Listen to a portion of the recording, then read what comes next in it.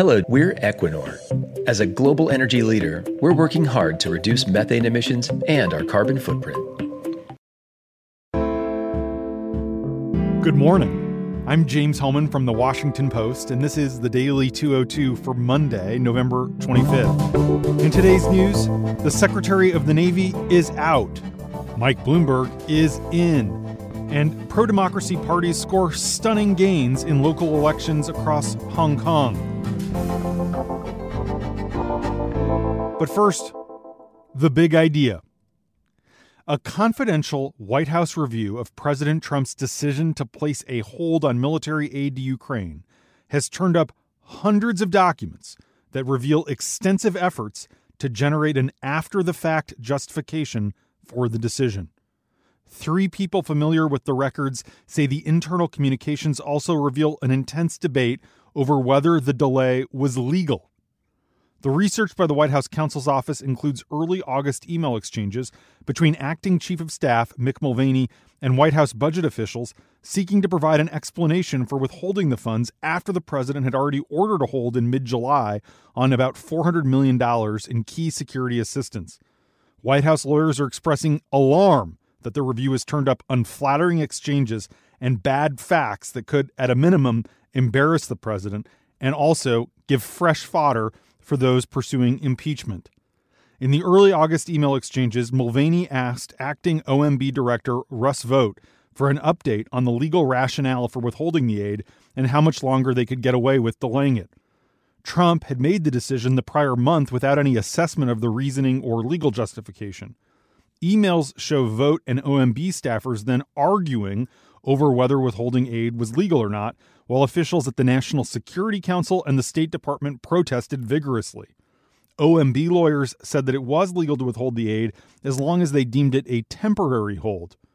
Mulvaney's request for information came days after the White House counsel's office was put on notice that an anonymous CIA official had made a complaint to that agency's general counsel about Trump's July 25th call to Ukrainian President Volodymyr Zelensky. This official would later file a whistleblower complaint with the intelligence community's inspector general, which brought all of this eventually to the public's attention. My colleagues Josh Dossie, Carol Lenig, and Tom Hamburger, who broke this story last night, say that the in-house document production has exacerbated growing tensions between White House counsel Pat Cipollone and Mulvaney and his team. Cipollone is tightly controlling access to his findings, and Mulvaney's aides are complaining that Cipollone isn't briefing them or other White House officials, giving them important information that they say they need to get their stories straight when they're responding to public inquiries. The result has been contradictory messaging from the White House. Mulvaney's lawyer, Bob Driscoll, declined to comment, and Cipollone didn't respond to requests for comment. The emails revealed by White House lawyers include some in which Mulvaney urges Vought, his protege, to immediately focus on Ukraine's aid package, making it clear that this was a top priority for Trump himself. The legal office launched this fact-finding review of internal records in a protective mode, both to determine what the records might reveal about internal administration conversations and also to help the White House produce a timeline to defend Trump's decision and his public comments. Along with examining documents, the White House counsel's review has also involved interviewing some key officials involved in handling Ukraine and dealing with complaints and concerns in the aftermath of that July 25th call. Cipollone's office has focused mostly and closely on correspondence that could be subject to public records requests, those which involve discussions between staff at the White House and at other agencies. Internal White House records are not subject to federal public records law, the so-called FOIA law, but messages that include officials at federal agencies like state are.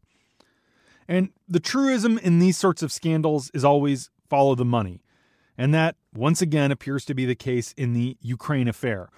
The Wall Street Journal is reporting this morning that Lev Parnas and Igor Fruman, the 2 Rudy Giuliani associates who were indicted and arrested as they tried to flee the country with one-way tickets, tried to recruit a Ukrainian energy executive to join them in a proposed takeover of the official state oil and gas company, which represents 10% of Ukraine's GDP.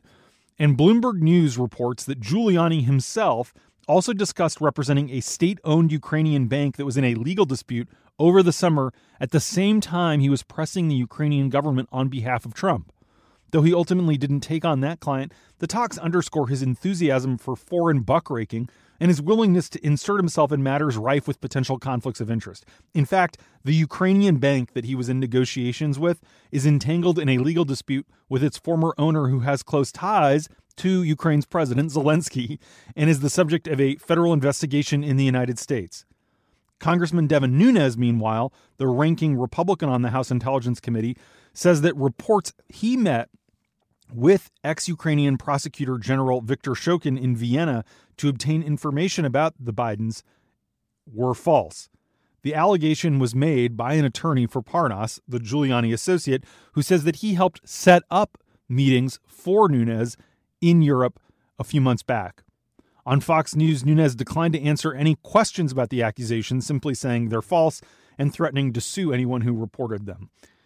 House Armed Services Committee Chairman Adam Smith, a Democrat from Washington, said this weekend that it's quite likely, quote, without question, that Nunes will face an ethics investigation over the taxpayer-funded trip and meetings with Shokin.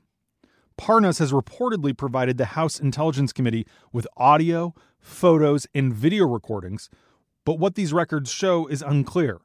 And the chairman of the committee, Democrat Adam Schiff of California, said his team is pressing ahead and preparing an impeachment report, even though several key witnesses have refused to testify, and Schiff says the investigation is continuing.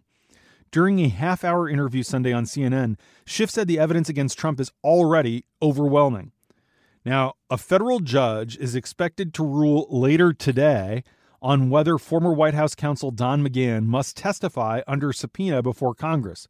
If the judge rules that he needs to, that could clear the way for other White House officials like former National Security Advisor John Bolton to also appear. Schiff said Sunday that time is of the essence and that Democrats will continue to investigate even after they've submitted their report to the House Judiciary Committee and potentially even as a trial convenes in the Senate. And that's the big idea. Here are three other headlines that should be on your radar. Number one, the Pentagon said last night that Defense Secretary Mark Esper asked for the resignation of Navy Secretary Richard Spencer on Sunday after losing confidence in him over his handling of the case of a Navy SEAL accused of war crimes in Iraq. Spencer's ouster is another dramatic turn in the story of Chief Petty Officer Eddie Gallagher, a Navy SEAL who was accused of committing war crimes during a 2017 deployment. Gallagher was acquitted of murder, but convicted this July of posing for a picture with the corpse of an Islamic State prisoner. Trump weighed in on this decision on Twitter, accusing the Navy of mishandling the Gallagher case. Rather than criticizing how the Navy pursued the case, however, Esper said that Spencer privately proposed to White House officials that he would ensure Gallagher retired as a Navy SEAL with his Trident insignia if Trump didn't interfere with a review board convened to determine his fitness to stay in the elite force. Esper's spokesman said Spencer's proposal to the White House, which he didn't share with Esper during several conversations about the matter, according to Esper, contradicted his own public position on the case. Esper, though, said he will let Gallagher retire with his Trident. In other words, the deal that Esper says Spencer was trying to work out is going to happen anyway at Esper's doing. Spencer's apparently secret proposal came after Trump intervened in the cases of Gallagher and two other soldiers on November 15th. Countering Pentagon recommendations, the president issued pardons to Army Major Matt Goldstein, who faced a murder trial next year, and former First Lieutenant Clint Lawrence, who was convicted in 2013 in the murder of two unarmed men in Afghanistan. Trump also reinstated Gallagher's rank after the SEAL was demoted as punishment for posing for that photograph with the corpse. After Trump's intervention in the case, Rear Admiral Colin Green, the commander of Navy Special Warfare Command, moved to convene review boards for him and three other Navy SEALs to determine whether they should be ejected from the SEALs. That prompted press reports that Spencer might resign or be fired for standing up to Trump, which Spencer then denied on Saturday. But Trump was reportedly annoyed that Spencer had threatened to resign and wanted him out. This whole thing has been sort of a confusing mess. Spencer released a letter to the press last night saying that he had been fired and emphasizing the importance of the rule of law. He said he was not going to follow an unlawful order, but he didn't specify whether he had received an unlawful order or what that unlawful order might have been. Trump tweeted that he will nominate Ken Braithwaite, a retired Navy Rear Admiral who's currently the U.S. ambassador to Norway, as Spencer's replacement. Number 2, former New York City Mayor Mike Bloomberg officially announced his bid for the Democratic presidential nomination. Bloomberg has promised a disruptive campaign that could break spending records with a massive advertising buy aimed at states that don't vote until March and April. Without offering specifics, his announcement video released Sunday says he'll push for the wealthy to pay more in taxes and to guarantee health care to all Americans without removing private insurance from anyone who wants it. His campaign has made more than $30 million in television advertising reservations to help introduce him as a candidate. Those ads will begin airing today. Bloomberg has also announced a $100 million ad campaign to criticize Trump in key battleground states and a $15 million voter registration effort in those same battlegrounds. These initial spending plans are already double the amount raised by Bernie Sanders, who's been the top fundraiser in the Democratic field through the end of September. The billionaire's news outlet, Bloomberg News, announced yesterday that it will stop writing unsigned editorials about its founder, and its reporters will avoid investigating Bloomberg or other Democrats running for president as long as he stays in the race. Bloomberg operates one of the world's largest media organizations with about 2,700 journalists across TV, radio, magazine, and digital operations. The tagline in Bloomberg's presidential ad campaign is "Rebuild America." White House advisor Kellyanne Conway replies that America already elected a builder. Number 3, Hong Kong's pro-democracy parties swept aside the pro-Beijing establishment during local council elections in a significant endorsement of the protest movement that's been shaking the island for months. Voters took to the polls in record numbers on Sunday to cast ballots in the only fully democratic election in the Chinese territory, an early sign that they wanted to send a strong message to their government and to the Communist Party in Beijing. Early results show pro-democracy parties winning 278 of the first 344 seats to be declared. Pro-Beijing parties took only 42, independents 24. Many prominent figures in the protest movement won seats, and many leading pro-establishment figures were defeated. Pro-democracy forces look to be able to secure 12 of 18 district councils that are available in Hong Kong. Before this vote, they didn't have a majority in any of the 18. About 3 million people, or 71% of eligible voters, turned out. That's more than double the turnout in the last local elections in 2015. Voter registration was also a record high, driven by 400,000 first-time new voters. The election's results will pressure Beijing to rethink its approach. With this rebuke of its affiliates in the city, China faces a choice between opening up politics as promised in Hong Kong's mini-constitution, extending a crackdown on the pro-democracy protesters by the city's police, or trying to navigate a delicate middle path. Beijing can continue to dig in, but would risk escalating and prolonging the conflict that the electorate has now offered support for. Reacting to the outcome, Chinese state media is blaming foreign forces, particularly the United States, for interfering in their elections. Analysts say it's very possible that Chinese leader Xi Jinping has not been receiving accurate information from lower-level officials on the level of public dissatisfaction with China in Hong Kong, despite months of protests, because apparatchiks never want to upset their authoritarian leaders.